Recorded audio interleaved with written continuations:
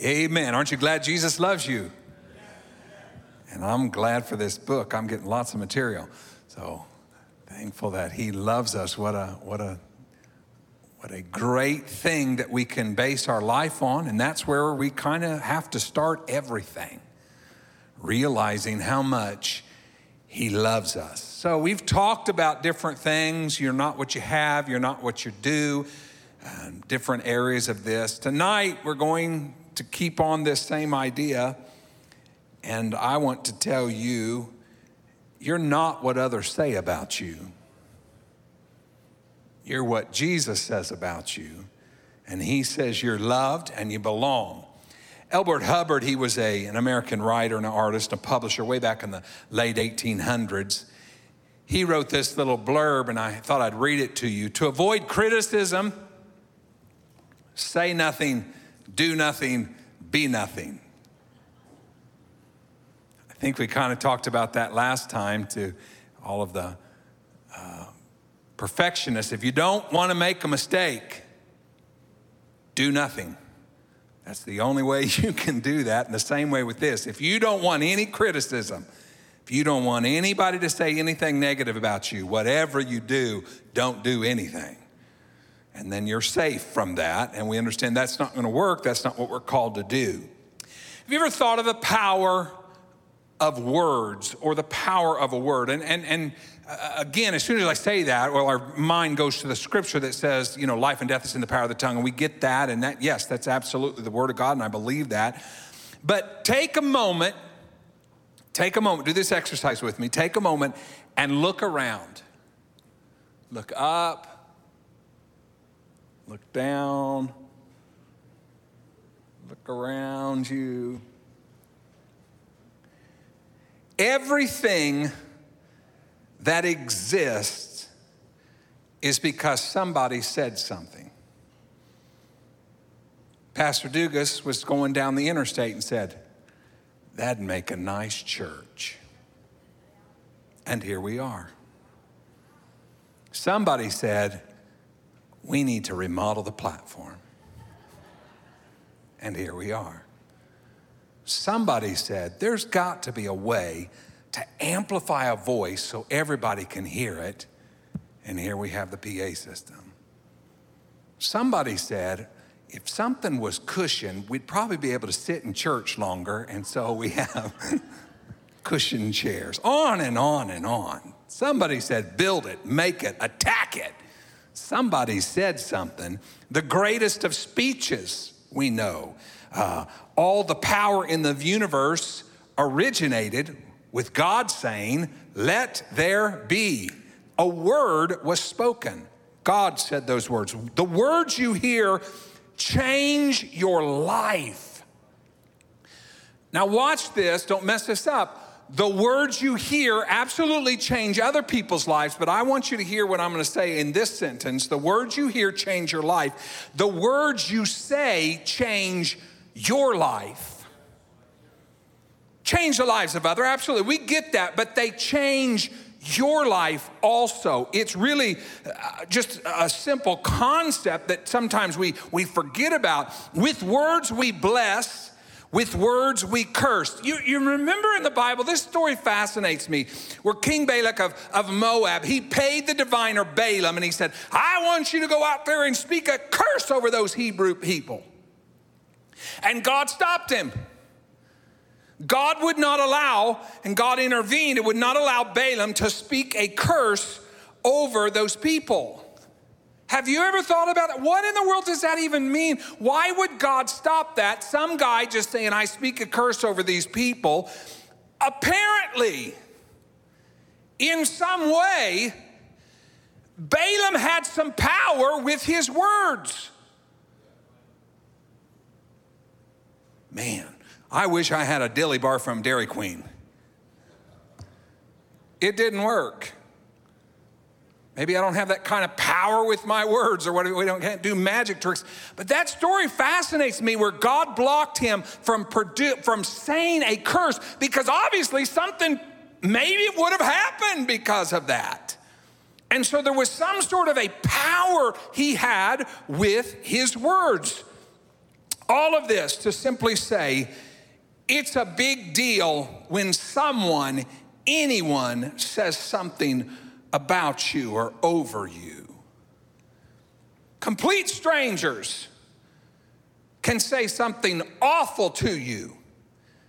You don't know those people, you don't respect those people, and you probably don't like those people. But you still give them a place in your memory of something they said to you. Just words. There's no relationship. They didn't punch you in the head. They said something. And if I start and take the microphone, all right, once everybody stand up and say one thing a stranger said to you that just really resonated with you, the whole bit, we'd be full. Take up the rest of the time, everybody explaining what one stranger said. Why? We're still giving them room in our mind. Why? They were words, but we still remember them, the power of that. What we need to do, and we so often fail at this, is stop believing and embracing the words of everybody else and embrace the words of what our loving Heavenly Father speaks over us. No word is more powerful than His. His word is final, and His word is good. But we are so often inclined to listen and believe so many other words that contradict His word. We buy into what everybody else says about us, even if it's in contradiction to the word of God. Who has more power? Did anybody that you are aware of ever said, "Let there be light," boom, and there was light? Do you know of anybody who has ever said, see, you can come this far, that's it, you're not coming any farther? Do you know anybody who can do that? Yet we trust their word and not the word that said, you belong to me. I love you. So your identity many times is likely constructed by the words you've heard your entire life. All of us have heard discouraging words from family or from friends or from enemies or even from teachers or magazines or media or book that reinforced views of ourselves. And most often that message was and is things about you not being enough. You're not thin enough. You're not smart enough. You're not rich enough. You're not lucky enough. You're not wanted enough. You don't have a good enough house. You don't drive a good enough car. Everything about you is you're just not enough. Driven by greed and by marketing, we've got to drive this stuff to tell you, if you would only do this, then somehow, somebody, some way, you may be lucky enough for them to like you. And this is just combated, and this is just driven down, and this is just put into our minds, the mocking and insulting or judgmental words that can cause our already fragile souls to become so brittle. When someone says something offensive, it can feel like somebody just backhands you. It can be that final blow. But if someone says something kind, it may make you feel good, but how many people think they're making it up? Have you ever met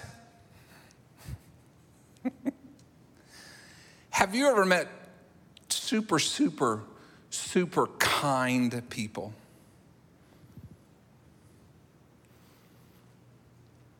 Your first impression of them,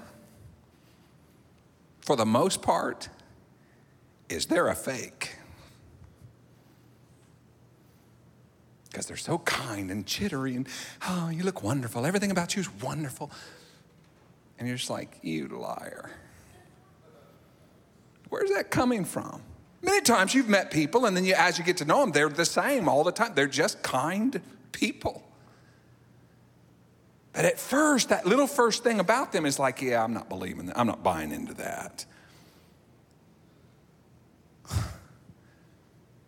But if someone criticizes us,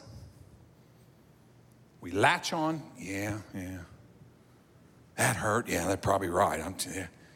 And we buy into that. It's marvelous singing your song. Well, it was all right, but I kind of went flat a couple times.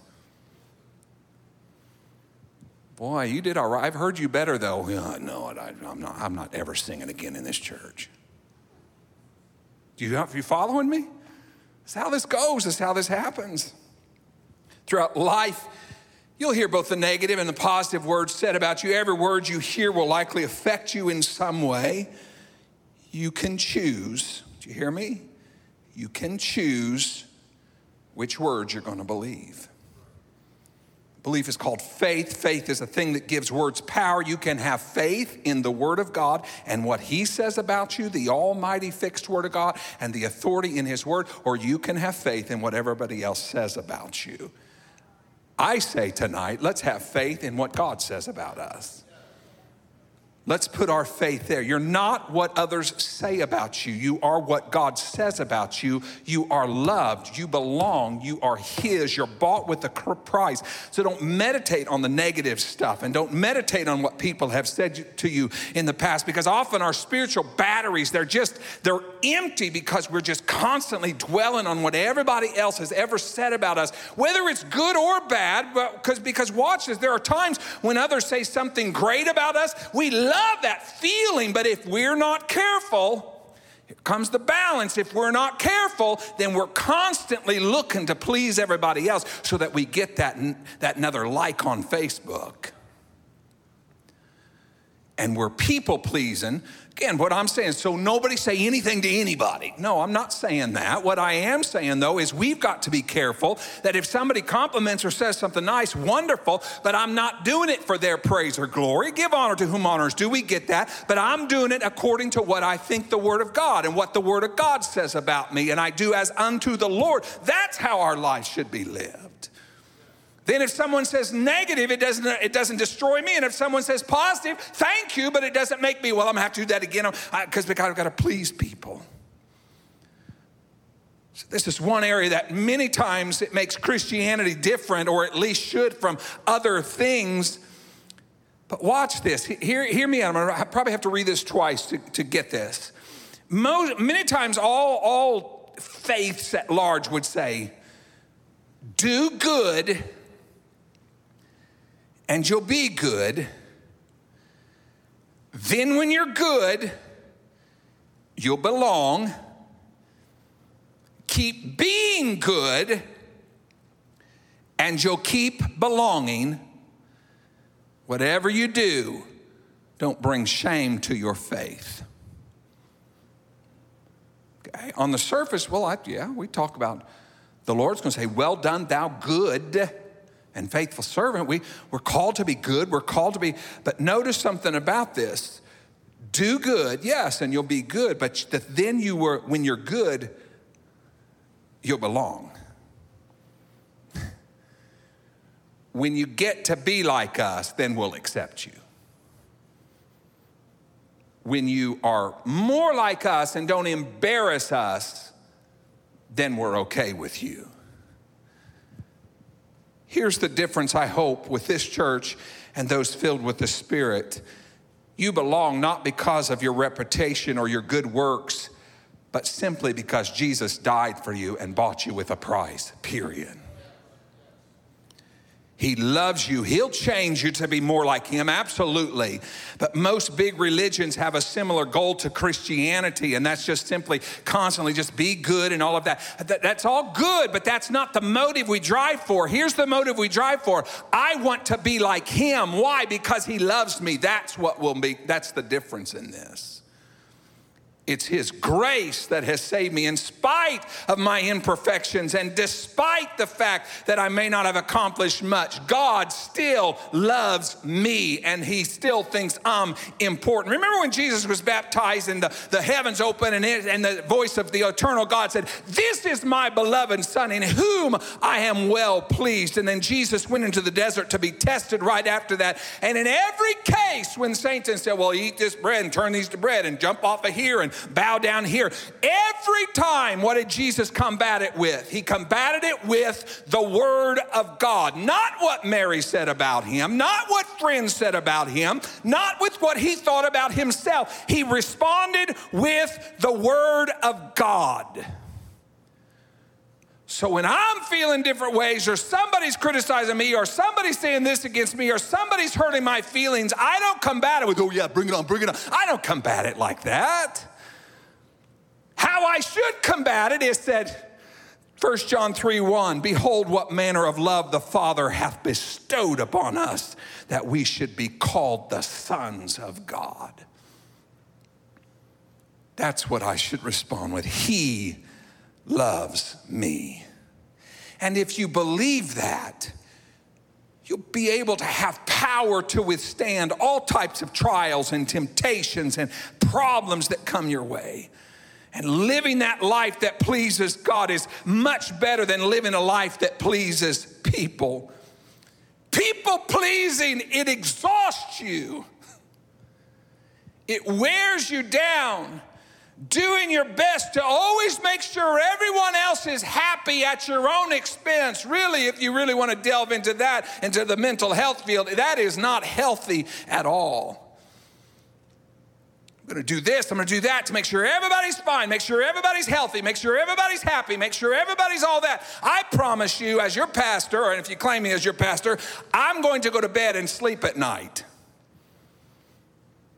What if I have an emergency in the middle of the night? You better only not have very many. I'm not being mean, but you understand there is a thing that I cannot. I said this before one time. If people pleasing, well, I'll tell you what I'm going to please everybody. I'm going to come mow everybody's yard. No, I'm not. I'll bear burdens when necessary. If you can't get your yard mowed, you let us know. We'll get somebody there, or I'll come do it. We'll make sure your yard's mowed. I get all of that. But folks, the motive is different. If it's to please you so you like me, then we're going to wear ourselves out. We cannot do it that way. So living this life that pleases God is just so much better because of His love. And if we don't, this wonderful word that I love is you'll allow people to violate your boundaries because I've got to please them. Well, what if they don't like me? Folks, if it takes everybody doing something for you for them to like you, then they're using you. Let me just break it to you. We have to like you because we like you, not what you can do, not how you do certain things, not what you can give to me, but because I like you. That's the bottom line. The same way with ourselves. Jesus loves me. I'm here to say again, that's the bottom line of everything. And once that is established, then absolutely I can help others. Then absolutely I can be good. But I'm coming about this at a completely different angle and for a completely different reason. Because often at the heart of this behavior of people pleasing and making sure everybody's happy all around us is the fear of what will people think or say about you. If you don't want criticized, don't do anything.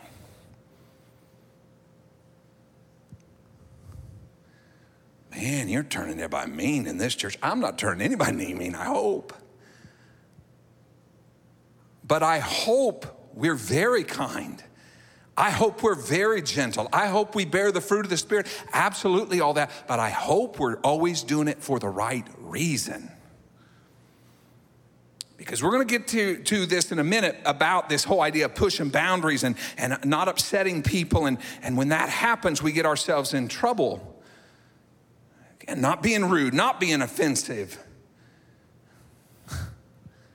But I don't know if this will help, but let me give you permission, since I have the mic and somebody else could do it if they were here. I give you permission to be you. We don't need me. We don't need another him or her. We need you. God made you in His image. That's who we need. That's what He needed on this earth. That's why it's fitly framed together, the body of Christ. The sanctuary will not work properly. We can function, but it will not work properly without you. You belong. You're part of the body of Christ. And this all comes back to, I'm okay because He says I'm okay. I'm made in His image. He loves me. when we think of how much God thinks about us and how much he loves us instead of how people think about us, then we can find that perfect balance between serving and loving people while still maintaining our principles and boundaries. And again, I may clear the choir out and all upstairs and the whole guest care. I hope the reason you serve in those areas is because you love the kingdom. I hope you have never in this church felt coerced to do something, because then you're coming about it at the wrong way. I just felt so guilty for not doing that. I can't control your feelings, but please don't. Because there's a difference here where we can find, will people serve? Absolutely, but they'll serve from a heart of love. Will people give? Absolutely, but they'll give because they know they want to further the kingdom of God. They'll do certain things because of the love that is resonant inside of them, because we're doing it for a different reason. It's not out of, I want them to like me, or I want this to notice me, or I want my name up in lights, or I want to be cheered from the congregation. And again, let me throw in, give honor to whom honor is due. We get that, but why are we doing certain things? We're doing it because we have the love of God in our hearts, and we truly care about people, about missions, about things of God is the reason it should come from that. And if we all calm down and sit real still and think for a minute, that's sometimes a tough place to get to. Because we constantly have these things coming in our heads all the time. You should be more. You should do better. You should do this, you should do that. Luke 6:26 says, woe unto you when all men shall speak well of you. Is this a misprint? Woe unto you. In other words, be careful. Woe unto you when everybody speaks well of you. Isn't that what we're aiming for? Isn't that what we're wanting? Everybody to speak well of us? Luke goes on to say, because that's exactly what they did, your fathers did to the false prophets.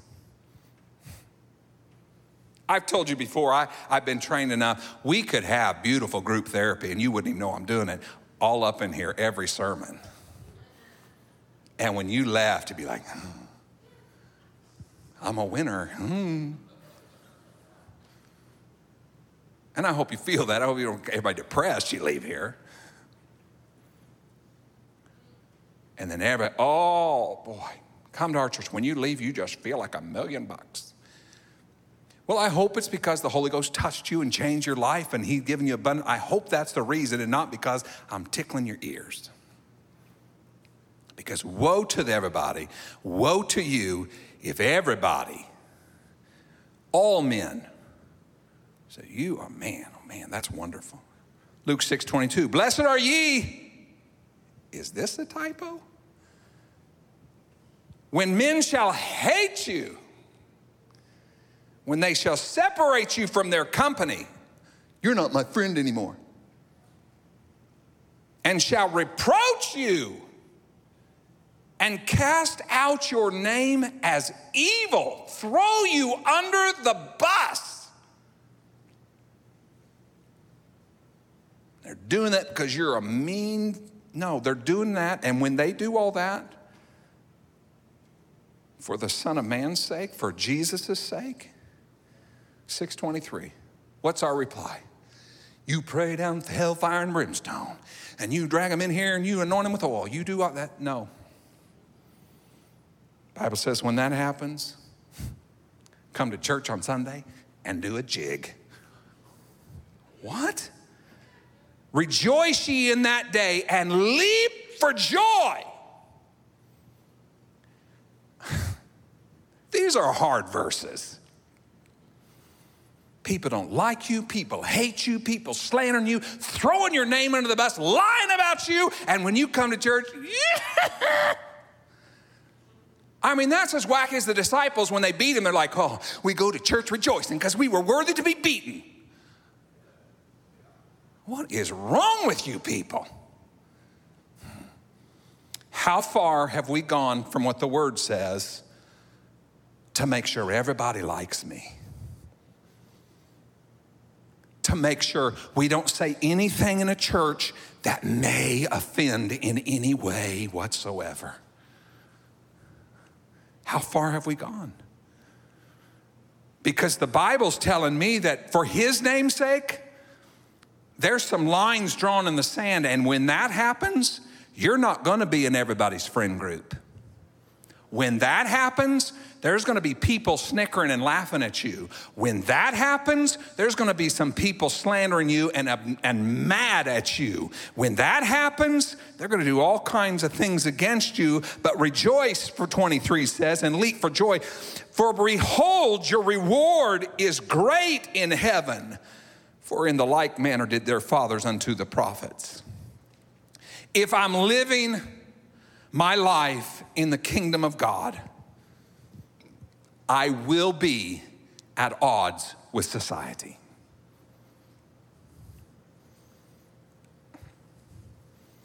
Well, I thought we're supposed to love everybody. Has nothing to do with loving everybody. We're supposed to love everybody.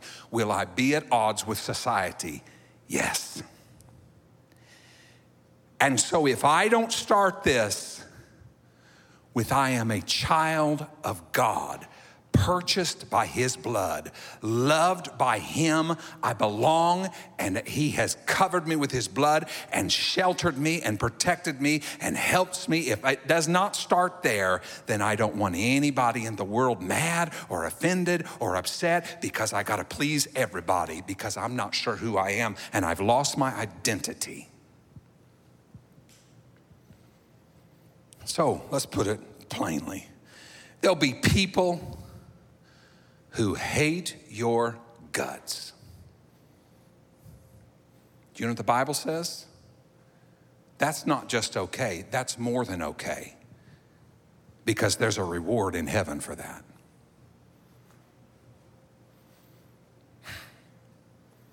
Can we talk about something else? These are the tough scriptures. Because my flesh, I don't want people to dislike me. If they're disliking me because I'm acting like an idiot, well, I get that. But if they dislike me because I say, Scripture tells us, without the Spirit, you're none of His. Don't be so judgmental. Scripture says, if you say you love God and hate your brother, you're a liar. And every time you do, well, that's old time preaching. No, that's Bible. I hope we never get away from that. Whether somebody likes that or not, we've got to preach the word. And if we're scared of who we are, and again, I'm not saying be offensive for the sake of it being offensive and being, because the Bible does tell us something else. It says, speak the truth, but adds a little caveat, but you better do it in love. Not speak the truth because I'm angry and I'm controlling and all that. No, don't speak the truth like that. Speak the truth because I love you too much to leave you where you are. I was thinking, looking over this list, I remember Skylar, just, I don't know, a year or so ago, he did something or he put something on or whatever, and I just kind of looked at him. He looked, what? And I said, okay. I said, I'm gonna hurt your feelings. What? And I told him, I don't know, something he had on. I said, you can't wear that.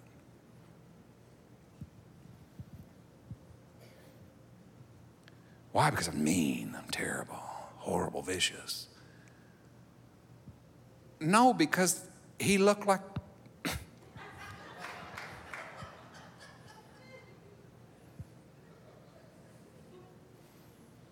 And he said, okay. Let me back this up. Why do you think when I said that to him, he kind of looked at me, and when I told him the truth, he said, okay.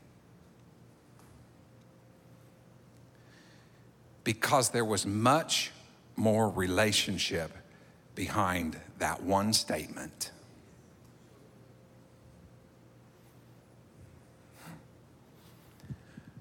So if I'm going to get in somebody's face or to do something, or you're going to get into somebody or say something, there has got to be a relationship. Because rules, they always say, if we want to call stuff rules, without relationship will always breed rebellion. I don't have time. Just kick off into family for a second. The thing is, I've watched this happen in families where a dad, he just has absolutely zero relationship with his kids and doesn't. And then when he comes in the house, he's king of the mansion. He's large and in charge. I said, get to bed now. Well, okay, they'll get to bed because they're scared of you, but they're leaving the house as soon as they can't get away from you. Why? Because the rules you've put into place, you have no relationship. Wow. As Pastor Dugan said, I'm meddling. I'll get back on my notes here. Reputation management, again, just drains us, where everybody has to like, and I'm trying to do all this. You can't write what you want. You can't paint what you want. You can't sing what you want. You can't do what you want. You can't work where you want, anything like that, when I'm constantly trying to manage what everybody thinks of me and guarantee that they'll like me. If that's the case, I'm gonna guarantee two things. I'm gonna be exhausted and uncreative. Because I'm trying to manage all of this stuff of what a life pleasing to God is what we're aiming for. And that is a life of freedom. Yes, be as kind and loving as possible, but don't feel like you have to placate everyone. Forget about that and stand back on the word that says, Jesus loves me and I'm going to follow him. Because as you grow to be more like Jesus, many people there will be that will admire that in you and want to learn from you, and others will dislike and hate you over it. The more you're like Jesus, the more polarizing you're going to become with people around you. That's the way it happens. So you understand what I'm trying to get at here. If I don't rest in the fact that I belong to him and I'm okay with that, and my security is in him and my identity is found in him, if I'm not okay with that, then I'm looking for that in everybody else around me. And when that happens, it causes trouble, because I'm either trying to placate everybody or I'm trying to do something to get you on my team, and I'm doing it for the wrong reasons. If you don't have any critics, you're not doing anything different than the rest of the world. Duck somebody. If you don't have any critics, you're just like everybody else in the world. You'll find freedom in saying no and living differently from those that are not following Jesus Christ. Dealing with an onslaught of criticism, I get that, is taxing, but really, can we say that it's training? That criticism that comes, especially the fake stuff, is training, because if I want to do the big things for God, I would have a lot of critics. Are you trying to make them? Are you trying to, should we have instead of a thumbs up on Facebook, should we have, like a, I hate you on Facebook? What should we have? Man, I posted that and got 14 I hate you. I'm shouting in church on Sunday. No, I don't. It depends on what you posted, folks. But changing the world is hard, because there's a lot of people who like it just how it is. Don't change stuff. We're comfortable. But putting your faith in the voice of God, and not the chaotic, not the hysterical, not the critical words of society, is so vitally important. Are we not salt and light? That makes a difference. Then you'll stand out, you'll be noticed, and hopefully for his name's sake, and it won't be for your glory, but for the kingdom. Yes, there'll be people who love you, talked about that, but other times there'll be people who hate you. Even worse, some people's gonna lie about you. They're gonna gossip about you. Just here's what you do with that. Let it go. Easier said than done. Oh, you better believe it's easier said than done. But it's not what they say about me makes me who I am. It's what he says about me is the difference we've got to understand. There are times when your friends and loved ones, okay, I got 8 minutes and we got a whole thing here. Let me finish this up. I'll try my best. There are times when friends and loved ones will legitimately criticize you. And this, again, is where you very much have to be rooted in your identity. Not so you can ignore what they're saying, but so that you can hear what they're saying without getting bent out of shape. When I do marriage retreats, I have an entire lesson on this whole idea of criticizing your spouse. I mean, when I say it, people are up and on, we're leaving, I hate, this is ridiculous. But you have to understand when you talk about criticizing or being critical, when you're talking about criticizing something, you can talk about it in the term of being critical, or you talk about it in the term of critiquing something. You can't get better unless somebody tells you what you're doing wrong. They better not ever tell me what I'm doing. Well, then you'll never get better, will you? But if I'm rooted and my identity is not what I do or what I have or what they say, then when somebody critiques, you can handle it. Does not the Bible say armor or iron sharpeneth iron? Everybody has rough spaces. Everybody has rough places that need knocked off. And one of the greatest gifts our friends can give us is to challenge and critique us while still loving us because they're helping us. You know, you've met these people who are God ordained, who are obviously God's chosen and God ordained to critique everything in the world. I'm not talking about those people. I'm talking about people who have a long history with you, people that you know love you, people who can talk to you and you realize they have my best interest at heart.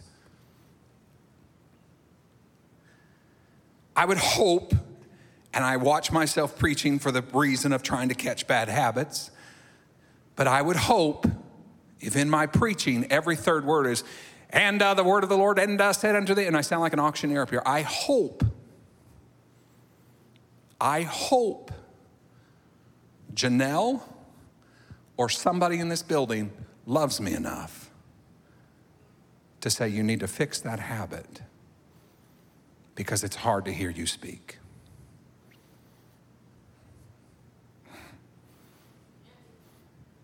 I'm hating this Bible lesson tonight, hating it. The deal about this is, though, is because if somebody's trying to help me, is trying to help you, let them help you.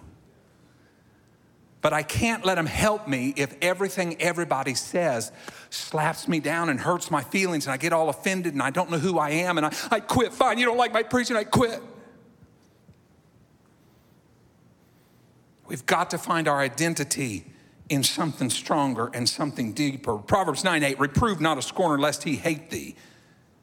But then it says, rebuke a wise man, he'll love you for it.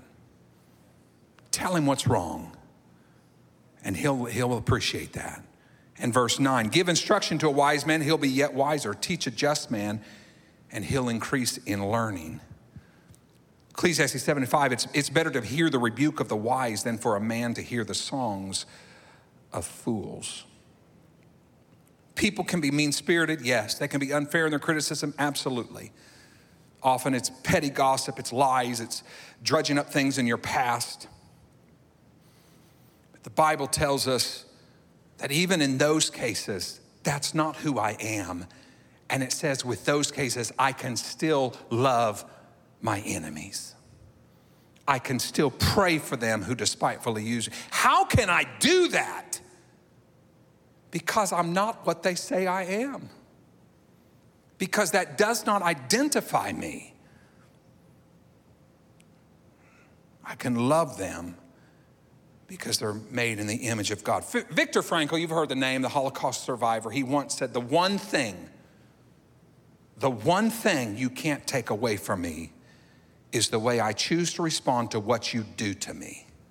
He said, that revelation saved my life. You can mock me, destroy me, take everything from me, but you cannot get in my head and make me choose a certain thing. I can choose how I respond to everything around me. So loving your enemies is one of the greatest ways you can prove that you trust God with your entire life. And that's hard. It's a hard lesson tonight because words matter. I started with the whole thing. Words absolutely matter, and words are important. And when someone criticizes me, well, I've got to weigh this out. Is there any truth in that? I got to think about this. Are they an enemy? Are they trying to hurt me? I don't have to. I can pray for them and love them, and still I'm based in the Word of God. But are they trying to help me? Is it somebody critiquing something that's trying to give me some words of wisdom? And I'm not going to hear that. Or no, I need to still be grounded in the Word of God and in who I am in Him, and then I can hear what they're having to say. So many things we look at in life, and things around us, and what people say about us. We got to abandon the notion that anyone has any idea who you truly, truly are. You know, but even that gets tricky because the Bible says your heart is deceitfully wicked. God knows your heart. So let me say it like this I'm out of time. We could go on, but I'm out of time. Live every day in God's word because His word says you belong. You are loved. He bought you with a price. No matter how much you've got beat up, no matter who said what to you and what lies you have believed all of your life, put those aside and rest in the fact that Jesus loves you. What freedom, what liberty that will come from that when I rest in that, and that is where my identity comes from. Let's stand in the house.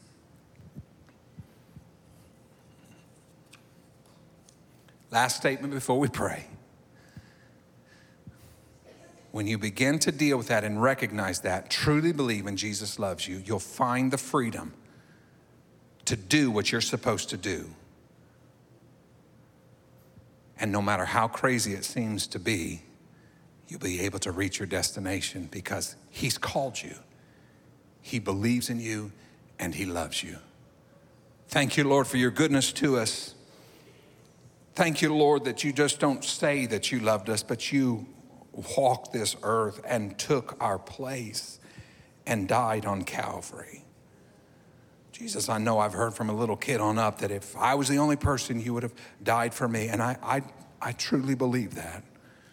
That is how much you love me, Jesus. You spilled your blood for me and paid my debt that I couldn't pay, a debt you didn't owe, but you still took my place. And I am so thankful for that. Lord, in the days, weeks, months, years, the things ahead, or even in the past, the voices that have spoken, that have just told things that are a lie, Lord, help me to wrestle those down in my mind and depend completely and solely on you and stand firm on your word that says you love me and I belong to you.